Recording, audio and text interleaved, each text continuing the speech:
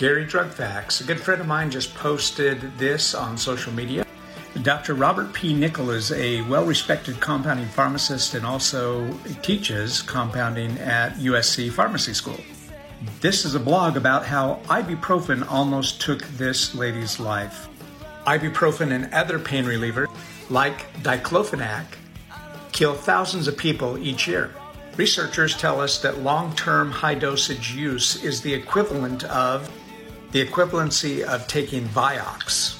Do you remember Vioxx? Well, it was taken off the market back in 2004, but not until about 30,000 cardiac arrests or cardiac-related deaths occurred.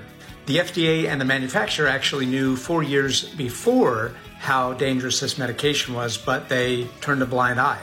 Please pay attention to Trisha's story. Shortcast Club